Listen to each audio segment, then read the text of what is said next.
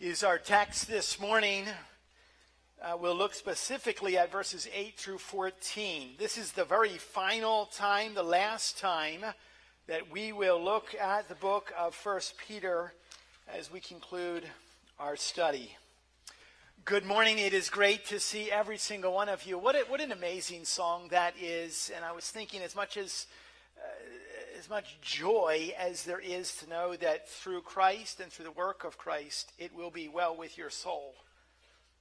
Without Christ in your life, it will never be well with your soul. Do you realize that?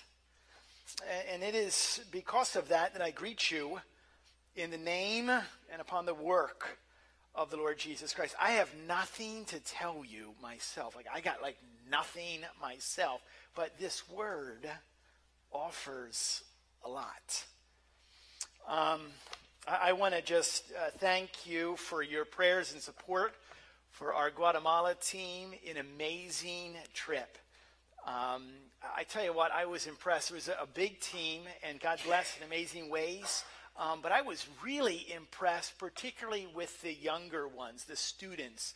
We had a big number of students that went, and they are an impressive young bunch. So you moms and dads and grandparents who prayed and supported, you can be very proud. And one of my thoughts were the idea that the goal, the kingdom goal behind mission trips is that some of these kids end up on the mission field. That's one of the reasons that we do this.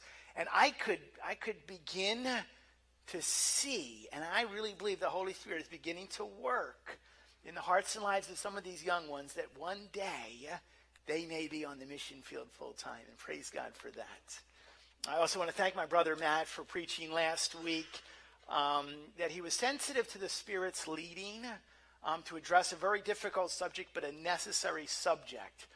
The blessings of technology. We were able to sit, all 12 guys in one room last Sunday night, and listen to the message that Matt preached, and I was just so encouraged that it was uncompromising truth, and yet it was just completely saturated in grace and in love. And it is so important for us to understand how we minister in this community in the day that God has called us to live in, particularly when it deals with the subject and sacredness of marriage, exclusively designed by God between one woman and one man for one lifetime. We need to pray. This is a heavy subject as we conclude our study. It is on the subject of spiritual warfare, and I have certainly sensed the weight of that this past week, but we are gracious and we are grateful to God that he sustains us and gives us strength. We're going to bow our heads now and ask for his guiding and leading. And the Holy Spirit will speak to us through his word that is preached this morning. Let's pray together. Father, we come before you and again recognize the fact that we are so unworthy. We are so undeserving of your love and your grace and your mercy. The only thing that we do deserve in and of ourselves is eternal separation. We deserve the full weight and full extent of your wrath. And yet, Lord, in your love, you offered your Son to die in our place. And we are grateful for the good news of the gospel. I pray, Lord, right now as we examine this subject and we understand the reality of spiritual warfare and how intense the battle is today and how effective the enemy is. Father, we are so grateful that we have victory in Jesus and that we can rest in you and trust you and have peace in you. I pray, Lord, right now, particularly for individuals that are in the midst of battles. Lord, sustain them, direct their eyes towards you. Stop their ears to the lies of this world, the lies of the enemy, and may they hear truth and be freed in your time to serve you and to live for your glory. That is our goal. I would ask, Lord, for guidance in this moment for me, guard my lips and mouth and my mind, so that everything that is done here would be for the furthering of the gospel, will be for the exaltation of the name of Jesus. We ask this in his name. Amen. There's a little picture I want you to kind of keep in your mind when it comes to spiritual battles, and how in a sense Satan really does battle. And not to make it too light in any way, but what I think of is really something that takes place pretty frequently this time of the year, summertime. You spend a lot of time around a swimming pool, and you've probably been there before. I'm not the only one who as you have walked along the edge of a swimming pool, someone has kind of just pushed you, and they don't really have to push you a lot. They don't have to push you right in. They kind of push you enough just so that you kind of lose your balance and you kind of lean that way. And if they push you hard enough, you know you're going in. You're going to get wet. Now, what happens instinctively, and this is kind of the way that we're hardwired, if somebody pushes you and you're losing balance, you're falling in, inevitably, instinctively, what happens is that you begin to grab anything or anyone that is close to you. If I'm going in, I'm going to grab someone.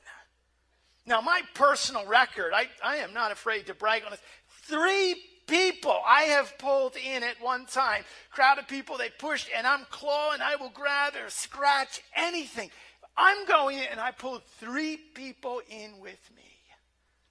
You know, that idea really is the same image I think we have to keep in mind when it comes to spiritual battles and the work of Satan. Satan witnessed and Satan knows from the very moment that Christ cried out, "It is finished," on the cross. The work is finished. He knows he is going, he is damned to hell for eternity. And what he is doing, and he is very powerful and he is very effective, is that he is grabbing and he is clawing at and he is scratching. If he goes, he wants to bring as many people with him as possible. That's the idea that we have to keep in mind when it comes to spiritual warfare. Well, we know ultimately, if you are in Christ, regardless of how difficult, regardless of the fact you might get a scratch, it is well with your soul. This study concludes, last time, I was listening to Matt. He thought we've been in 1 Peter like a year and a half or something like that. No, it's not been that long. It might seem that long. It's not been that long. We've learned the importance of standing, and we will see, particularly today with the language and the word choice that Peter uses. He uses very strong language here. It's not kind of suggesting. It's not subtle in any way. It's certainly not soft language. Instead, we'll read in just a moment, he uses strong words. He uses words like be sober and be watchful and resist. He uses phrases like be firm in your faith and stand firm. He uses words not only deal with how we live, but it includes how we've got to have a mindset, how we are supposed to think. Remember, our faith is based upon what we know to be true, the truth of the gospel. We live every day confident and strong in the work of the Lord Jesus Christ. Ultimately, what we know for certain causes us how to live in accordance with the truth of the gospel. Unlike many faiths and religions and beliefs, our faith is not based on how we feel. It's not based on our emotions, because our emotions are constantly up and down. Our faith is not based on sentimentalism or mysticism or experience. Our faith is based on loud and clear truth. You've got to know the truth. I love the way that God speaks in the Psalms. He says this in Psalm chapter 32. I will instruct you, and I will teach you in the way that you should go. I will counsel you with my eye upon you. And then God says this, don't be as the mule which has no understanding. So it's very important this morning as we dive into this, it's what we have got to know, how we're supposed to think. And we understand with this idea here that this is battle. This is warfare. And it's not a stretch. You don't have to, most of you grew up with an understanding that's commonplace, that people oppose people. You visited Gettysburg, I'm sure.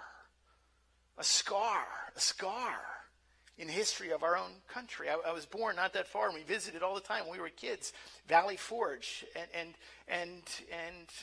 Washington's Crossing at the Delaware. These historic sites that were kind of raised with this understanding that our nation was birthed out of war and out of battle. I grew up with an understanding that my grandfather was killed in World War II at the Battle of the Bulge, 1944. My mother's brother, my uncle Bobby, was killed in Korea at Heartbreak Ridge. I had a cousin killed in Afghanistan in 2012. My dad spent years in the Navy and was in the Cuban Missile Crisis. This is not new. This is commonplace for a lot of us. Read the news. Just this week, North Korea continues to stare down gun barrels. And ISIS looms everywhere. The entire Middle East is volatile, and Russia and China posture and loom and stare all the time. And so we live in this world that is constantly in a sense of warfare and conflict. And behind all of that is this one who looms, Satan, who loves to cause destruction. There's always this idea when it comes to battle, when it comes to warfare, that the enemy thinks that if I can surprise you, I can defeat you. And that's common for all of us. Well, we don't plan on getting pushed in, but unexpectedly someone pushes us. And so what Peter does in this particular text is he prepares us. He, in a sense, he tears the mask off of the enemy, and he wants you to know everything about what's going to happen, what's taking place here. And we're not talking about just physical battles. We're talking about something far more significant, far more severe. And it's spiritual battles. It's not just bullets and bombs and bloodshed. It's spiritual battles which war against flesh and soul. Now we understand that the world, if the world had the say here, if we listen to the messages of the world, that Satan is somewhat a figment of many people's imagination, that he's not really real. That according to much of the messaging that the world offers to us, that Satan is kind of like this cute little guy in a red suit, and he has a pitchfork and horns, and he sits on your shoulder, and he kind of whispers these innocent temptations. Go ahead. That is so wrong. That is so far from who Satan really is. He is fierce, and he is strong and powerful and destructive, and he is on the hunt. And that's the image that we have to hold on to, and that's the image that Peter wants you to understand. Look at our text, 1 Peter chapter 5, verses 8 through 14. Very clear on the severity of spiritual warfare. Here's the instruction.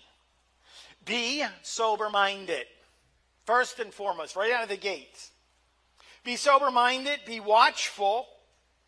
Your adversary, the devil, prowls around like a roaring lion, seeking someone to devour.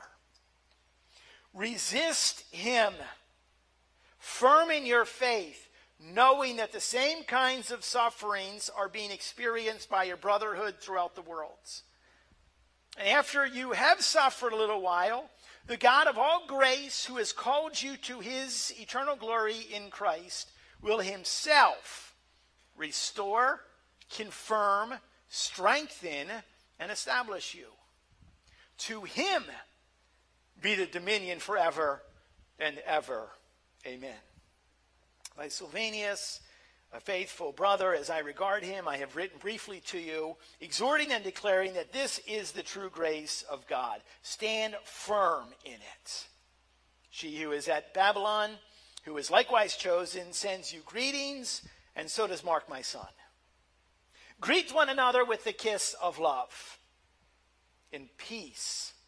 Peace to all of you who are in Christ.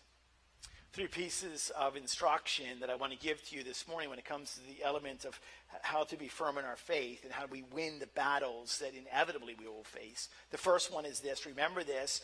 You and I need to recognize the enemy. Number 1, we recognize the enemy. The instruction from verse 8 is be sober-minded. And it adds, be watchful. To be sober-minded means to be self-controlled. It means that there is a responsibility that every single one of us have to live disciplined lives, a well-disciplined life, a life that is familiar with the idea of restraints. No, I will not go there. No, I will not do that. No, I will not speak like that. It's familiar. A Christian life is to be one that is constantly aware and withholding from the intoxicating allurements that exist in this world. He begins very clearly, be sober-minded, be in control. And then he says, be watchful. He speaks about the importance of recognizing the enemy. You need to hear. Don't be fooled by anything that you hear in this world. Don't be blinded. Don't be ignorant. Don't be sleepy. But be watchful. I really feel that as Peter is penning these words, he goes back a little while to a time that he was with the Lord Jesus Christ. Christ used this phrase oftentimes. If you recall in the Gospel of Mark in chapter 14, right after the supper together in the upper room, the night that Jesus Christ was betrayed, it says that Jesus took Peter and James and John. They went into the Garden of Gethsemane. And as they walked in, they paused, and Jesus said, guys, I want you to stay here, and I'm going to go further. And as he left them, he said these words, watch and pray. Jesus goes further, and we know that he prays, and he spends time in agonos, praying to his heavenly Father. And he comes back. And here's the exact wording from Mark chapter 14 and verse 37. He begins with this. There's 3 guys, Peter, James, and John. All of them seem to be asleep. And Jesus begins with this. Peter, are you asleep? And then he says this, could you not watch 1 hour? Watch and pray that you do not enter into temptation. 3 times in that one verse, Jesus uses this phrase, particularly to Peter. Watch, be watchful, stay awake. And I can't help to think that as Peter's penning this first letter, that he's thinking about the Lord Jesus Christ saying, be watchful. You and I have got to know what's going on around us. My concern is that as we enter into elements of spiritual battle, that there are many Christians and there are many churches that are being just lulled and dulled into complacency and are asleep. And so as we begin to learn about this, we have got to know what is the truth of God's word say. You've got to learn about Satan. You've got to learn about his tactics. You've got to learn about your own self. You've got to know about your own weaknesses. You've got to examine your own heart. You've got to bring people into your own life to share with them your own areas of vulnerability. You've got to know the elements of spiritual truth. You've got to know about the armor of God. You've got to know what the Bible says about how we deal with temptation, how we deal with spiritual battles, how we have an attitude of vigilance all the time. And the reason that we have got to be vigilant, we've got to be alert, we've got to be awake, we've got to watch, it says this. Verse 8 says, identifies that there's one His name is Satan, and it describes him that he is an adversary. It's an interesting word here. It's the word antidikos, adversary. Antidikos, anti, against, dikos, acquittal. There is one who is against your acquittal. Do you know what that means? This has the essence of the gospel and the full extent of the gospel all over it. There is an adversary who is against you being acquitted through the work of the Lord Jesus Christ. Hold with me on this for a moment. It's what? It's Romans chapter 3. All have sinned. That's all of you. That's certainly me. All have sinned. All fall short of God's glory. Romans chapter 6 says the wages of sin is death. Every one of us have sinned. Every one of us are deserving of death. Hebrews chapter 9 says what? Without the shedding of blood, there's no remission of sins. Galatians 5 says Christ has set us free. So although we are deserving of death, there is one who was offered to die in our place, whose perfect blood was shed to rescue us, to redeem us, to set us free, to acquit us. And then there's one who says, I don't like that acquittal. And he enters and he prowls around, in a sense, opposing your walk.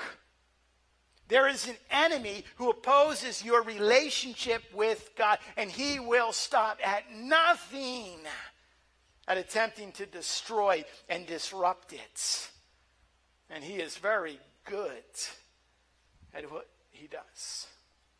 Revelation 12 and verse 4 describes that Satan was crafty enough, was cunning enough to lead 1/3 of all of the heavenly hosts, of all the angels in rebellion to God. That's a pretty persuasive individual. It says that Satan is one who possesses great beauty. It says that he possesses great intelligence. He has will and emotion. He has organizational ability. It's described in 2 Corinthians chapter 11 that he disguises himself as an angel of light. He makes himself look pretty. In Genesis chapter 3, when we refer to the fall of man, it says that he disguises himself as a serpent and describes the serpent as one who is more cunning and more crafty than any other beast that is out there. It's not this big, mean, ugly. This is an individual that is persuasive and powerful and looks pretty and sounds good. It's interesting, when I was writing this message, and I write the word Satan, I never will capitalize. He doesn't deserve a capital S.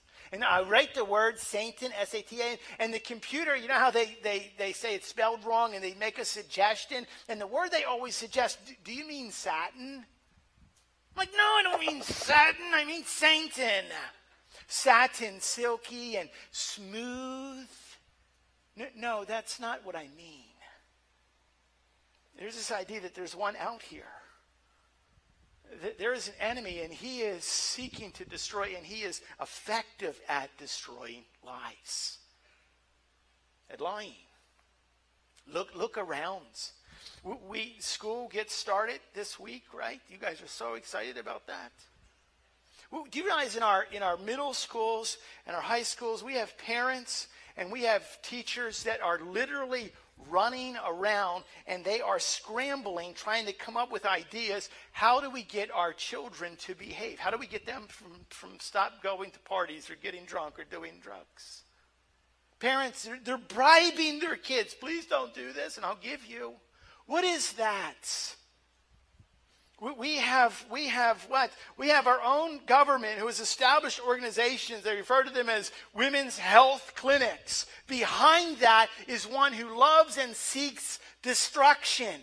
They have become places literally where babies have been dismembered and parts of their bodies are being sold.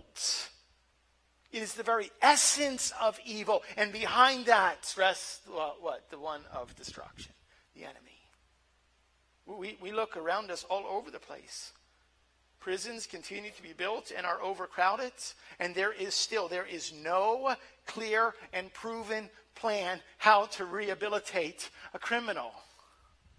They're still looking for ideas. There is no plan apart from the transforming gospel of Jesus Christ. Homes, families all over the place. Some of you have or are presently suffering as a result of the abuse that exists in homes today.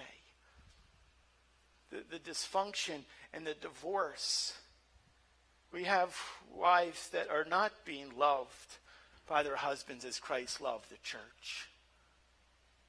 We have husbands that are falling prey to the monster of pornography and exist in complete selfishness.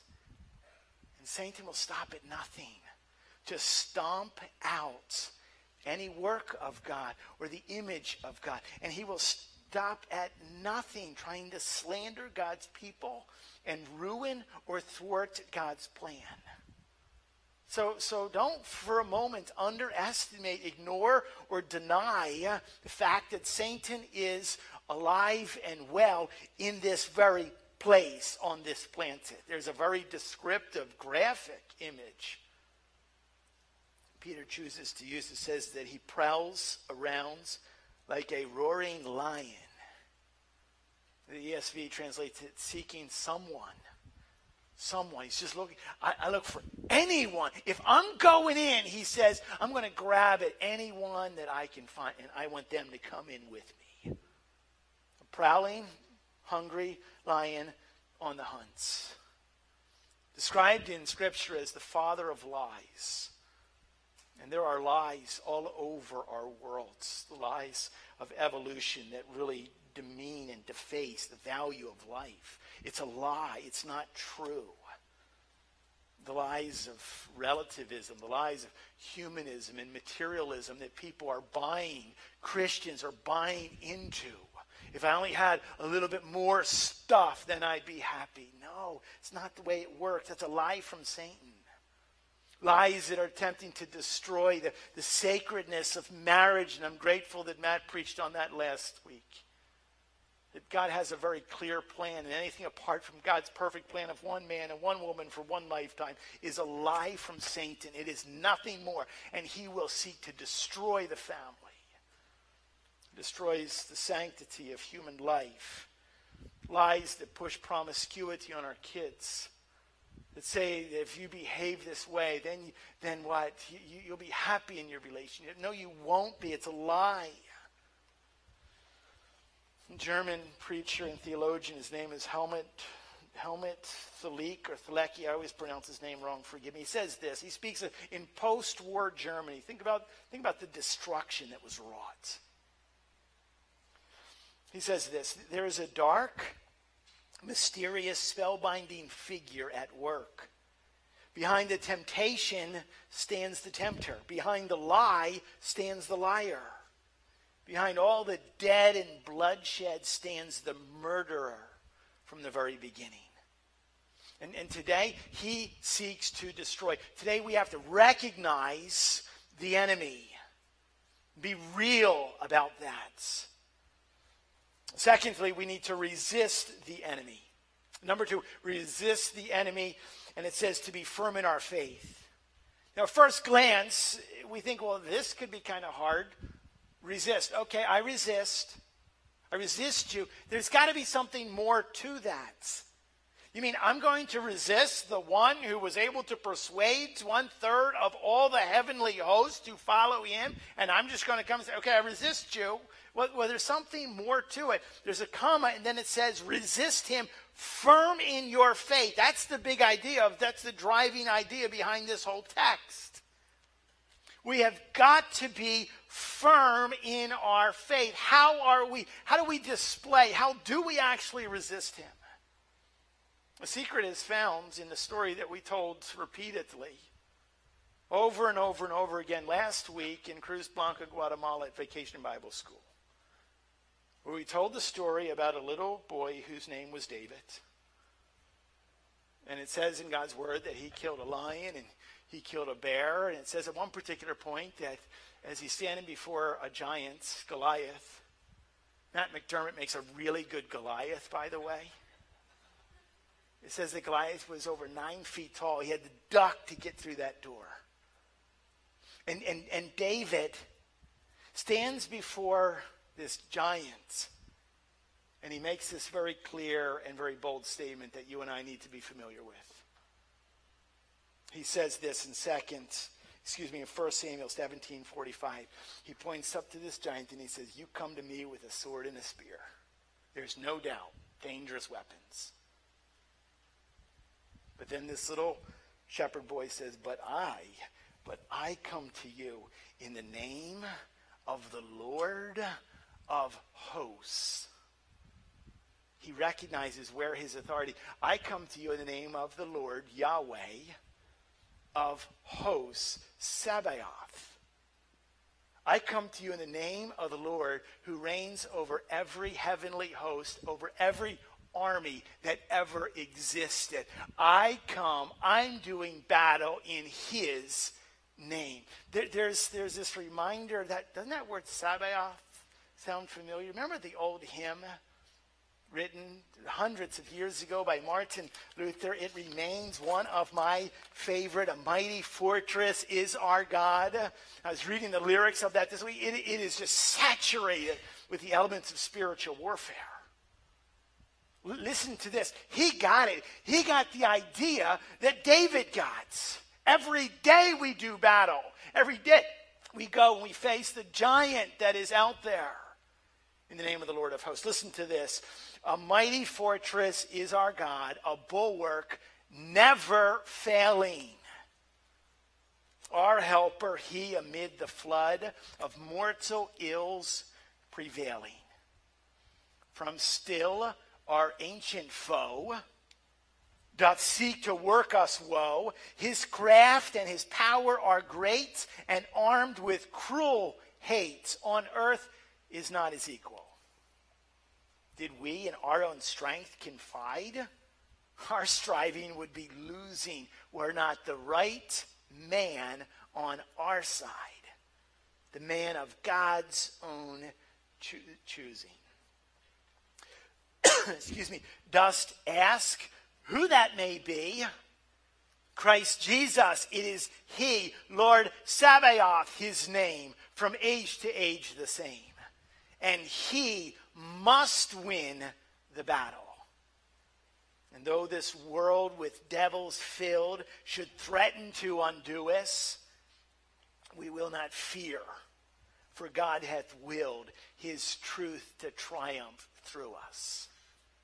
The prince of darkness, grim, we tremble not for him. His rage we can endure. For lo, his doom is sure. One little word shall fell him. That word above all earthly powers, no thanks to them abideth. The Spirit and the gift are ours through him who with us sideth. Let goods and kindred go, this mortal life also. The body they may kill. God's truth abideth still. His kingdom is forever. He got the idea. Martin Luther got the idea that David got, that you and I have got to hold on to today. A woman by the name of Amy Bird, she wrote a book called Theological Fitness, Why We Need a Fighting Faith. We're not out there to pick a fight, we're in a fight. And Amy writes this, and I quote, our perseverance in Christian faith is connected to our theological health. Perseverance of our faith is connected to our theological health. And she quotes Hebrews 10. Listen to this. Excuse me. Hebrews 10:23 gives us great news, she says. Let us hold fast the confession of our hope without wavering, for he who promised is faithful. She continues on. We persevere not because of our own faithfulness, because of he who promised is faithful. Indeed, we see that Christ has already gone before us in the race, and he has secured our victory. You see, that's the idea we've got to have every single day. We don't walk out the door in the morning. We don't get out of bed in the morning without resisting him, firm in your faith, knowing that the same kinds of suffering are experienced by your brotherhood throughout the world. It's going to be tough. There will be moments. We're going to have to take our licks. We'll get scratched and bruised at times. But there is this element that exists of warfare, and God gives to us a knowledge that we can have, and he also gives to us the weapons that we need. Ephesians chapter 6 speaks about what is referred to as the armor of God's. Every day we armor up for this battle. We pray. We're going to put the helmet of salvation, the knowing, the understanding. The helmet protects the mind, the heads. We know how secure we are in the salvation is offered by grace through faith in Christ. Put on the breastplate of righteousness. We have our loins girded about with truth, and our feet shod by the preparation of the gospel. And we take the shield of faith, and we take the sword of the Spirit. And we head out. We head out to do battle. My dad reminded me all the time, there's nothing covering your back. You ever realize that? Why, you don't turn and run from your enemy. You turn and run from your enemy. That's when it gets dangerous. You face your enemy, and you don't face the enemy in your own strength. You are no match for him, but he is no match for our Heavenly Father. I come to you in the name of the Lord of hosts. We've got to know and trust and have faith in the work that exists, in the power of God. We abide and rest, and we live by the Word of God, and we trust the Spirit of God. I love the ministry of Tony Evans from Oak Cliff in Dallas, and he was telling the story one time that he and his wife were on a cruise, his wife Phyllis, and they were on a cruise off the coast of Alaska. They were heading north, and late at night they sailed right into a really, really massive storm. It was tossing, even a massive ship, it was tossing them. And Tony talks about the fact that his wife Phyllis was upset. She couldn't sleep, and she's like, how can the captain who knows what he has radar for the weather, and they have a navigational, why did they sail us right into the middle of this storm? And she was irate. She was totally convinced that she was going to talk to the captain and ask, why have you done this? And she actually starts to call. She wants to call and complain, why are you doing this? Why are we in the middle of this storm? Of course, she couldn't get through, but eventually a message was sent back to her from the captain. And the message said this: lady, go to sleep, because this ship was built to go through this storm. And it's a great reminder that we get panicked because the waves and the wind. Wait a minute. Relax. Yes, we're to be watchful. Yes, we're to be vigilant, but we trust and we rest ultimately in the finished work of the Lord Jesus Christ, which brings us to our third and final point. Number 3, rejoice that God's grace gives us victory over the enemies. We rejoice in this. After you have suffered a little while, the God of all grace, who has called you to his eternal glory. Look at these words. Will restore, will confirm, will strengthen, and establish you. These are words that have victory all over it. Victory in Christ awaits, regardless of how dangerous it may be or how destructive the enemy is. Matter of fact, there's so much peace that Peter concludes his entire message with this tone. Listen to these words. Greet one another with the kiss of love.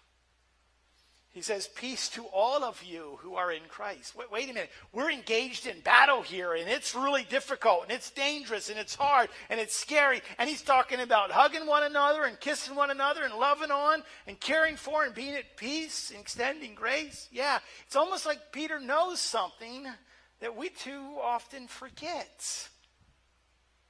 That we're in this thing together.